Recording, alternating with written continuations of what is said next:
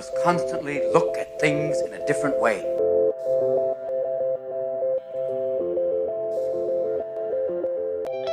The Healthcare Education Transformation Podcast was created by two physical therapists out of the desire to learn more about the different educational roles in physical therapy and healthcare, and how healthcare education works by talking with educational leaders and people with different perspectives within physical therapy and across interdisciplinary lines on how education can be improved to disrupt the status quo of healthcare education. This is our journey, and thanks for listening. Are you a third-year physical therapy student that excels on tests when you have study guides, checklists, and deadlines? With all of the information available about how to prepare for the NPTE, it's easy to get disorganized and not feel prepared going into the big day. NPTE Prep Success is an online course that provides PT students easy-to-use study guides and step-by-step guidance through the NPTE preparation. To learn more, visit kylericeprep.com. Thank you again all for your continued support, and now for the show. Hello, everyone, and welcome to another episode of the Healthcare Education Transformation Podcast. I'm your host, Stephanie Wyrock, and today I'm actually live at Quinnipiac University with a very special guest, Dr. Russell Woodman. I actually took a continuing education course from Russell a few months ago and was incredibly inspired by his teaching style and his perspective of healthcare and physical therapy. So I'm just going to tell you a little bit more about him. He's the professor emeritus of physical therapy at Quinnipiac University, received his undergraduate degree in physical therapy from Ithaca College back in 1966, and his doctorate in physical therapy from Creighton University in 2002. In 1981, a very well-known physician named Dr. Cyriax awarded Russ with a full teaching membership in the British Society of Orthopedic Medicine. And in 1996, under the tutorial of another very famous physical therapist, Brian Mulligan, he was accredited as an instructor in the Mulligan Concept Teachers Association. Professor Woodman has authored numerous articles on orthopedic physical therapy and has taught continuing education courses since 1980, and he continues to practice as a physical therapist at physical therapy and sports medicine centers in New Haven, Connecticut, and Physicians PT in West Haven, Connecticut. So thanks, Russ, for joining us today. For our audience who may not be familiar with you, would you mind telling us a little bit about yourself, your academic journey, and how it got to where you are today? Well, when I graduated physical therapy school, I felt a certain calling to be a teacher. Observing my teachers in class, I said to myself, I think I can also do that. So after serving in the United States Air Force Reserves, I then went to work at Fordham Hospital in the Bronx, also known as the Castle by the Zoo, because it's right across the street from the Bronx Zoo, and this hospital was so old that it did not have air conditioning, and during surgery the windows were open and pigeons would fly around the operating room. Oh, that shows you how far back I go. Imagine that today. And while practicing physical therapy there, I was lucky enough to meet a very well-known physical therapy administrator, Sam Feidelberg, who was kind enough to afford me the opportunity to teach between 1968 and 1970 at Downstate Medical Center in Brooklyn. By the end of 1969, I realized that traveling from Yonkers, New York to Brooklyn was not very healthy. So I said to Sam, I love teaching here, but what do you think I should do? And he said to me, well, a former teacher of mine named Harold Potts is starting a physical therapy program at a small college in Connecticut called Quinnipiac College. It is not at all hospital-based, so I don't know how well it might do, but why don't you meet Mr. Potts?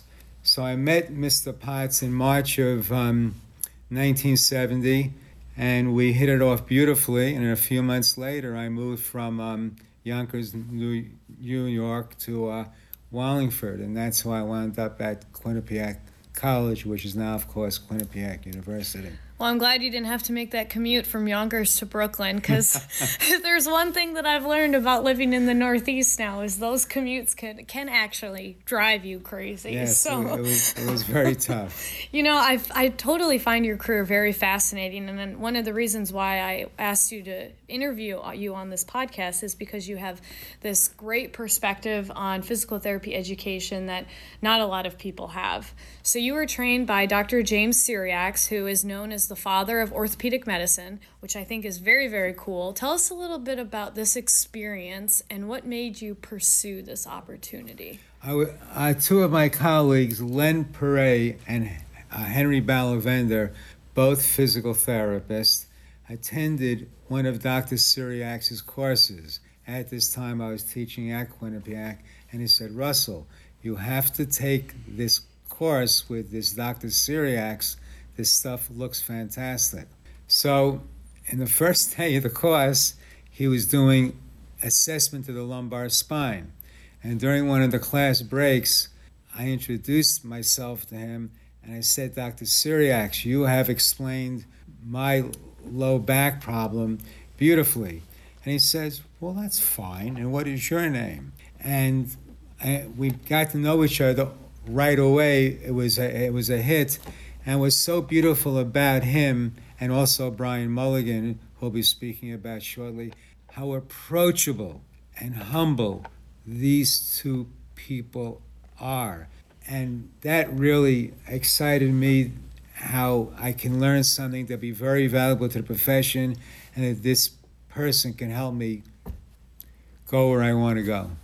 I think that's a really important point. I mean, one of the things that I think is hard for maybe younger physical therapists and younger students to think about as they're going through their career is actually approaching some of these very well-known scientists, physical therapists, physicians. That can be very, very intimidating. So the fact that you were able to go up and introduce yourself is really great. Was it the fact that they were so approachable that made you comfortable approaching them, or are you just one of those people where you can go up to someone and be like, hey, I'm Russ, tell me a little bit about yourself? I just go up and I meet people. I have no problem with that at all.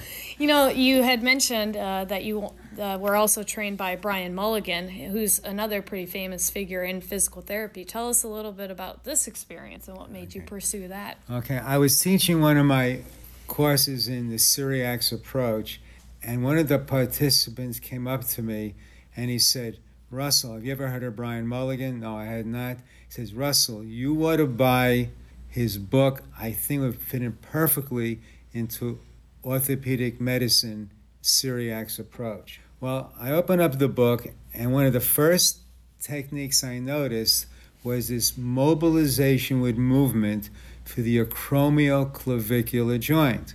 Now, in the Syriacs approach, if a person has a chronic sprain of a ligament that becomes adhered down to the underlying bone, in selected cases, the protocol is to do transverse friction massage followed by a manipulation to break the adhesion. And Jimmy used to always say he did not have a manipulation technique for the acromioclavicular joint. Either you injected it or you did the transverse friction massage. And right away in front of me was this technique that perhaps could be integrated into the Syriacs approach. And the other thing that interested me in looking at the book is that Brian Mulligan has these techniques called sustained natural epiphyseal glides, which are very gentle mobilization techniques for mechanical derangement of the spine. And one of the difficulties in the Syriacs approach is that he only taught us manipulation. But there are people, as you know, Stephanie, who are not comfortable being manipulated. So if you can find out the gentle approach to make them feel better, so much the better. And I saw right away how that would be easily integrated into Syriacs' approach. So, you've taught both for Brian Mulligan and for Dr. Syriacs. How did you get those specific gigs? Those are some pretty interesting combinations there. Okay, first of all, Dr. Syriacs was a type of person who said, please spread the word. I met him in 1981. He was already a bit elderly, and he wanted very much for his work not to die when he would pass. And he emphasized to the audience, please spread the word. So he actually encouraged people like myself to master this work and then to teach it. Now, with Brian Mulligan, was one of my former students, Michael Dufresne, who happened to take the Mulligan course a few months before I took it. And Michael approached Brian Mulligan about who I was and what I would like to meet him. And once again, I got lucky that Brian Mulligan and I hit it off very well.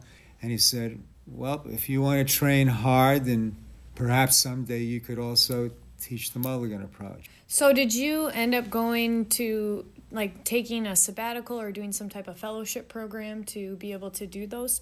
Well, as far as Dr. Syriac is concerned, I got him at a lucky time in his career. At that time in the late 1970s and the early 1980s, he was coming to America and teaching at various places. So the first place where I studied with him was at a veterans hospital in Philadelphia, then at the University of Rochester, and then at Yale New Haven Hospital. So I was fortunate enough that I did not have to go to England, but rather under his study when he went and taught in these locations, he was kind enough to help me. And Brian Mulligan was sort of the same thing, and at that time, Brian was teaching a lot of courses in the United States, and he was in the process of selecting various physical therapists throughout the world to become teacher competent in the Mulligan approach. So it was a matter of his kindness and my motivation together that made that happen.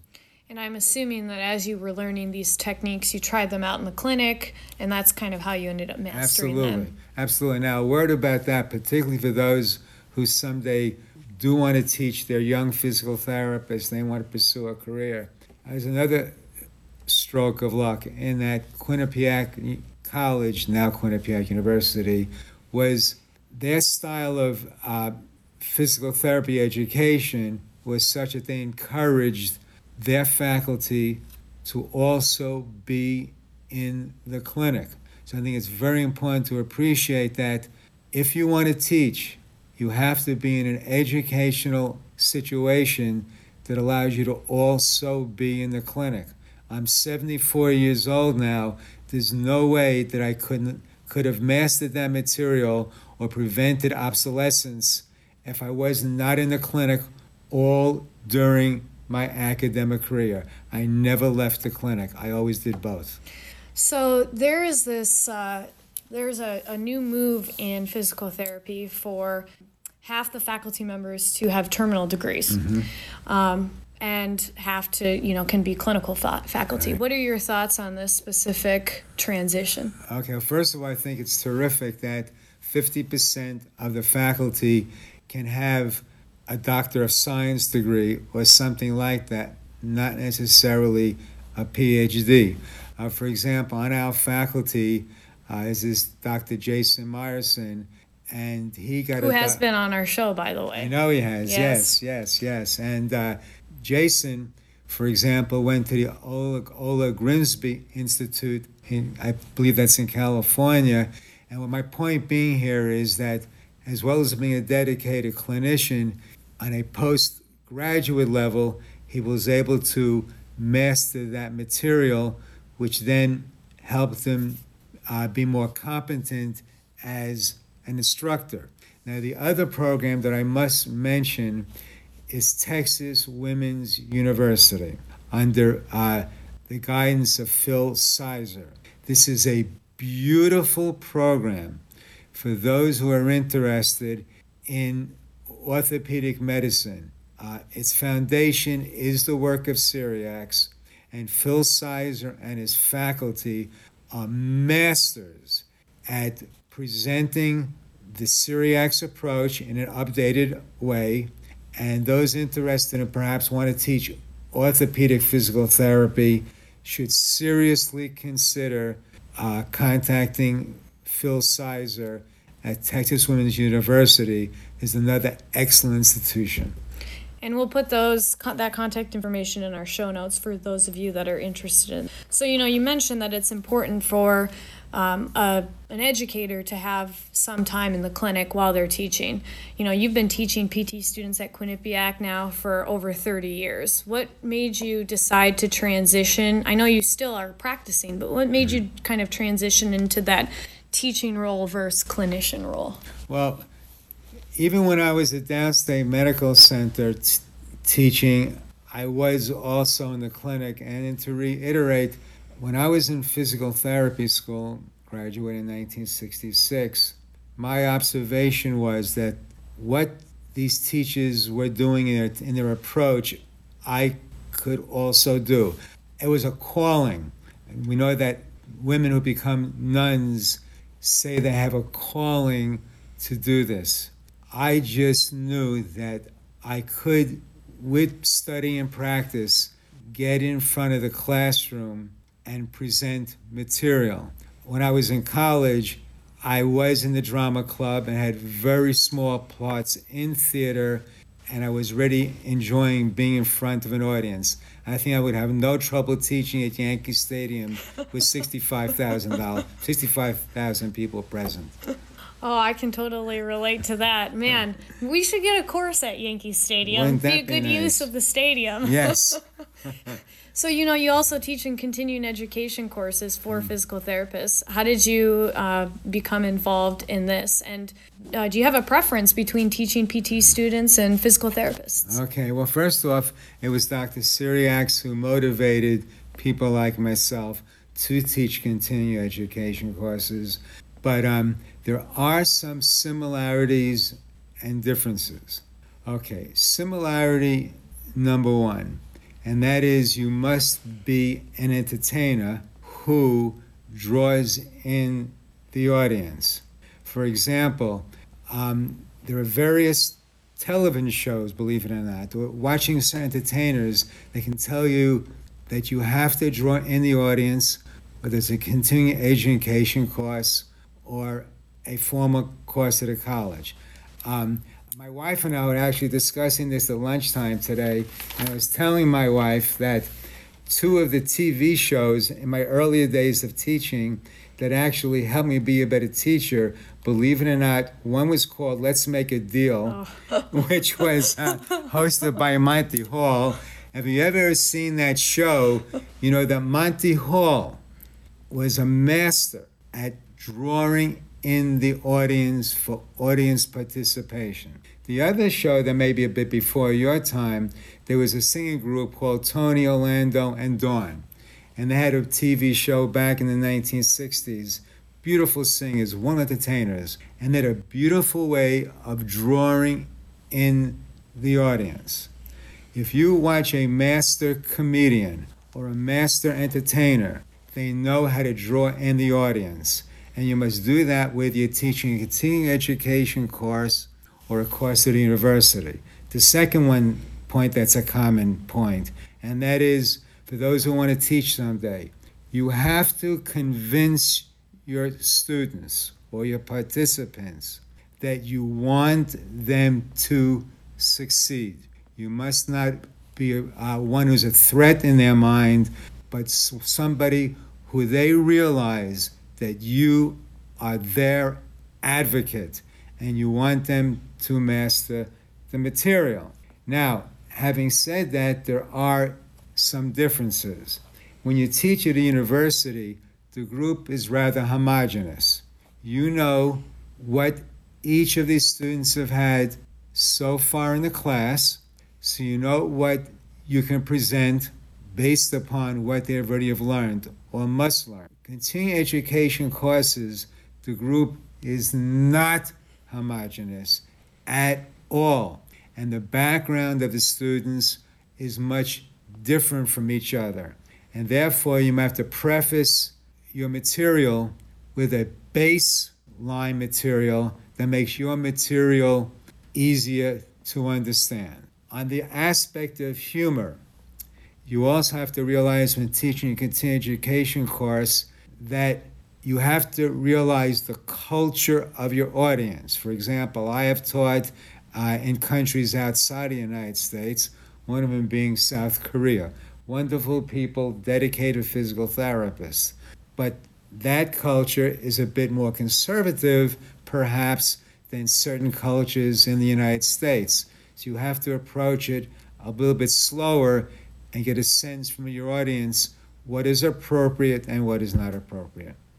I think those are some great points. I mean, knowing your audience and making sure you're teaching to your audience is going to further help draw them in, number one.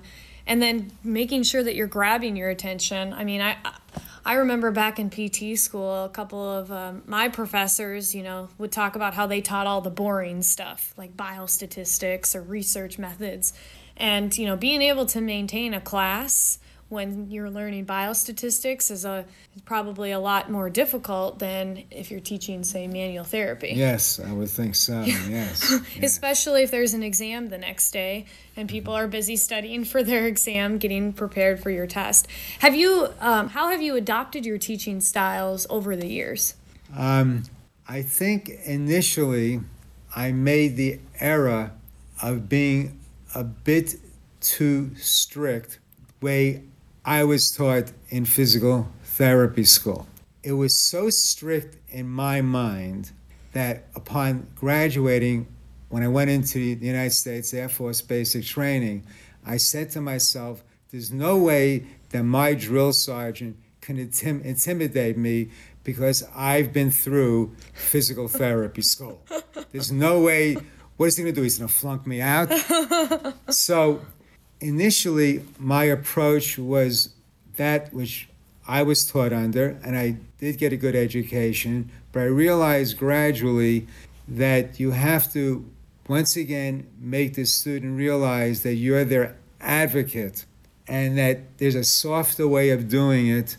And I would say that would be the most major adaptation I made from teaching the way I was taught to teaching the way that I realized the material should be taught.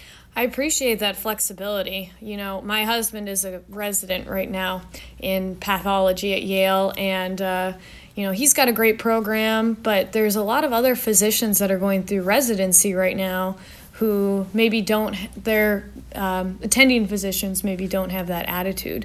What are your thoughts with medical education, especially residency education, in some of these physicians maybe treating their residents poorly or calling them out in front of their classmates? I mean, it seems to be kind of the opposite of what we do here in physical therapy. Okay. Now, as far as calling out people in front of the audience, here is part of what I've adapted.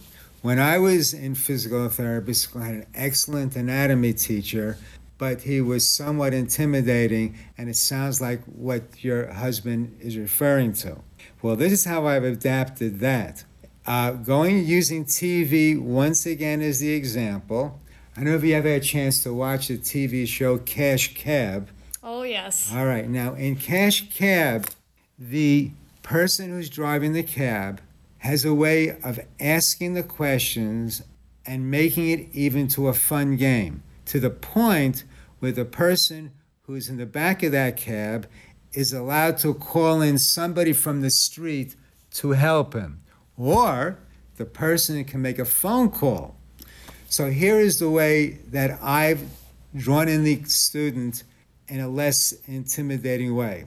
I'll say to the student, for example, tell me the advantages of MRI over radiograph in assessing soft tissue. And I'll then play the cash cab game with them, saying, don't worry, if you can't answer the question, you may call in an expert from the room, or if you want, student, if you have your phone with you, I don't even mind if you call somebody. How do you like that? So I've made it into a game when now the student realizes that if they get it wrong, it's not a big deal. But we can make it into a game where they can express themselves, see what they know, without feeling devastated if they don't have the answer. And that's what I've learned from the cash cab. I think it's so funny that you've adopted a lot of these teaching methods from TV shows. See, TV is a useful thing.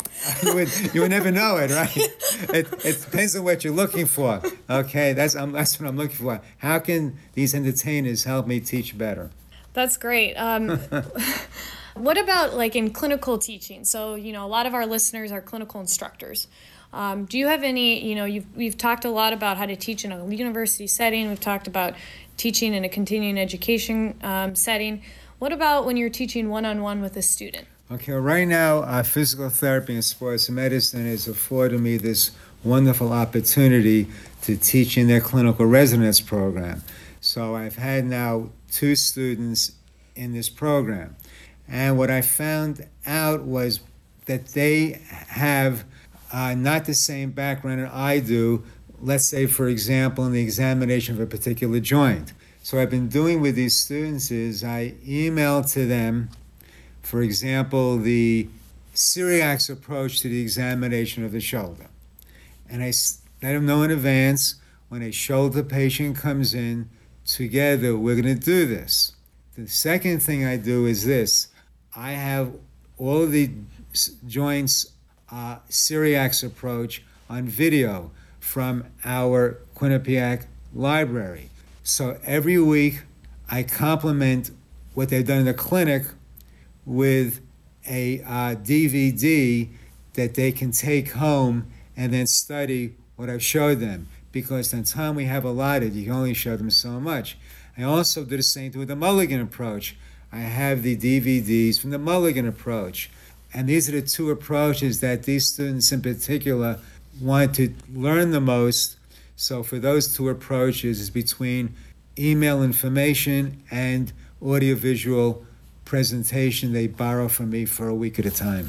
I think that's an important point in clinical education, is that you're dedicating the time to mentor students or residents. I think that's maybe a mistake that a lot of physical therapists make, is that we get caught up in the clinical environment and being productive and making sure that we're serving our patients, that sometimes we forget that we're training the next generation of physical therapists. We certainly are, yes. And how can we continue to improve our profession if we're not dedicating the time that we need to help that student grow into a competent, critically thinking, problem-solving physical therapist? It's definitely our obligation. There's no doubt about it.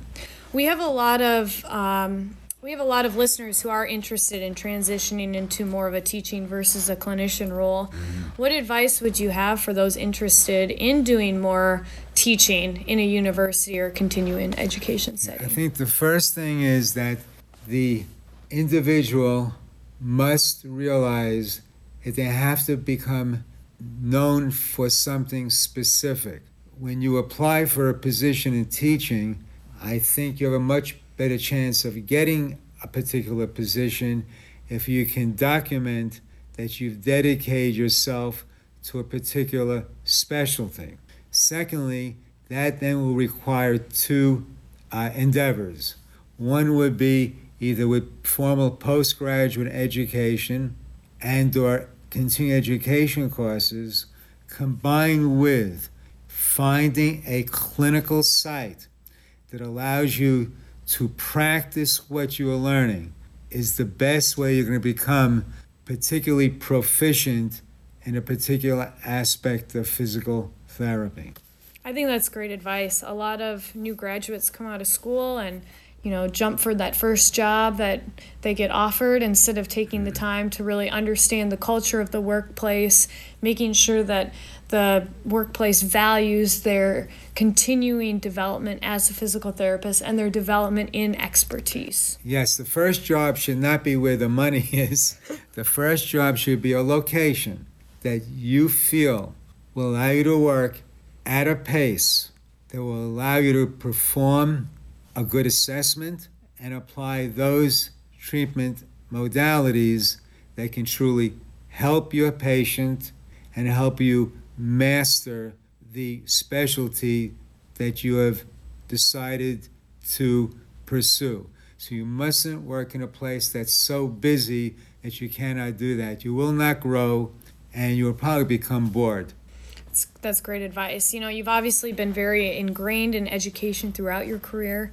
What do you think has been the most significant changes to healthcare education as you've continued on through your career path? I think it is the knowledge explosion. I graduated physical therapy school in 1966 with a bachelor's degree. And the foundation that I was given with that degree was certainly fine for the time. Now, in preparation for today, I actually contacted a few of my colleagues at the university who teach neurorehabilitation and cardiopulmonary rehabilitation, and explained to them I'll be doing this podcast. Can you share with me what your students have to know, ideally, for when they graduate to become a doctor of physical therapy? And I reviewed the educational objectives and goals, and I was overwhelmed how any one of these specialties, such as cardiopulmonary rehab or neuro rehab, that in itself could be a degree. Maybe someday it'll be like that in PT. Maybe you'll become a doctor of physical therapy in cardiopulmonary rehab. The way right now, a person becomes a medical doctor but specializes, let's say, in internal medicine. Who knows, maybe we're headed that way. So therefore, the knowledge explosion is one thing. The next thing is this, and that is the use of modern technology. And here's a classical example of this. When Quinnipiac started its physical therapy program, Dr. Baird taught our medicine courses. And I said to Dr. Baird, who's a terrific teacher, Dr. Baird, why don't you bring into class radiographs to show the students some of the fractures and such that you teach about? And he said to me, Russell, what do you expect me to do? Carry over my back loads of film? That is silly. It's not practical. Well, now you have a way of, by the computer, getting whatever visual material you need and then putting that in a PowerPoint presentation. So with modern technology, we're able to teach more material in probably less time. So things have gotten much more efficient. Yeah, I can definitely say that as a PT student, when I was going through PT school, I thought that the stuff that we had to know was very overwhelming, and especially when I was a first year. And then now as a new professional, being out for 3-4 years in the clinic, there's still so much to learn, especially now that we have medical journals at our fingertips, and it's always changing. So staying up to date on that, I'm sure, is... We can't go to the library and look in the card catalog anymore. We just have to look on the internet, and there's like thousands of papers that we could read every day. Yes, it's beautiful in that, you can do a search through one of the search engines, and you can so easily get wonderful articles. I remember being a senior in physical therapy school, and we were taught about Index Medicus, which students today would have no idea what Index Medicus is. But Index Medicus was you would go to the basement of the medical library, and you had these huge books printed every year.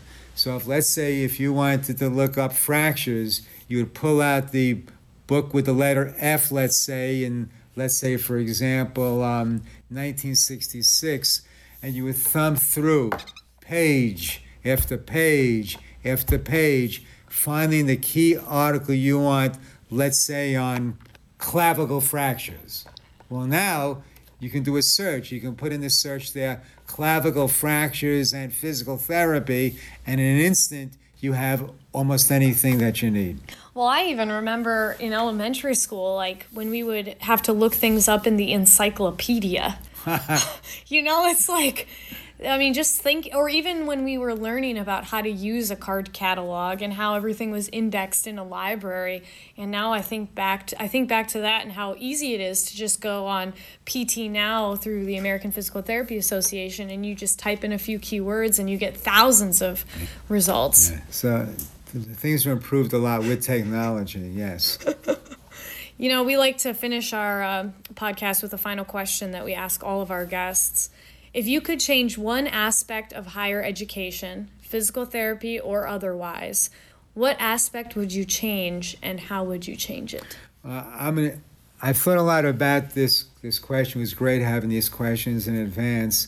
And I'm going to direct that towards physical therapy, the doctor of physical therapy degree. And this is not so much a change where I'm going to answer this question, but more about a philosophy, if I may. And that is that we have to say to ourselves that we are graduating people who are called doctors of physical therapy. Now, there is some controversy amongst PTs if when we introduce ourselves in the clinic, should we be calling ourselves Dr. Smith or Dr. Jones. I use a first name basis, but in my mind, I say to myself, this patient is walking into this clinic with, let's say, for example, a shoulder pain. This patient thinks that I know what I'm doing, and this person's relying on me to make an accurate diagnosis and then to develop and implement a program that's going to help that person's shoulder. I think we have to take very seriously that when that person walks into the clinic, whether it be with a cardiac problem or they've had a stroke or a painful shoulder or whatever, that person thinks that we know what we're doing. And we have to take that very seriously. I think our education is going in that direction, but we can't emphasize that enough. I think that that's a great point. I mean, there is still, I think, some controversy in our profession in general about making diagnoses. And how should we make diagnoses? Should we be using the guide for PT practice? Should we be using McKinsey? Should we be using Sauerman? Should we be using, you could go on and on listing different diagnostic models. But I mean, I think the important fact is that if we are going to be doctors of physical therapy, diagnosis is a very important part of that. But I know that there's also some physical therapists that would disagree with me on that point. The thing is, you mentioned Sauerman's work, which we teach at Quinnipiac, and this woman's work is fantastic.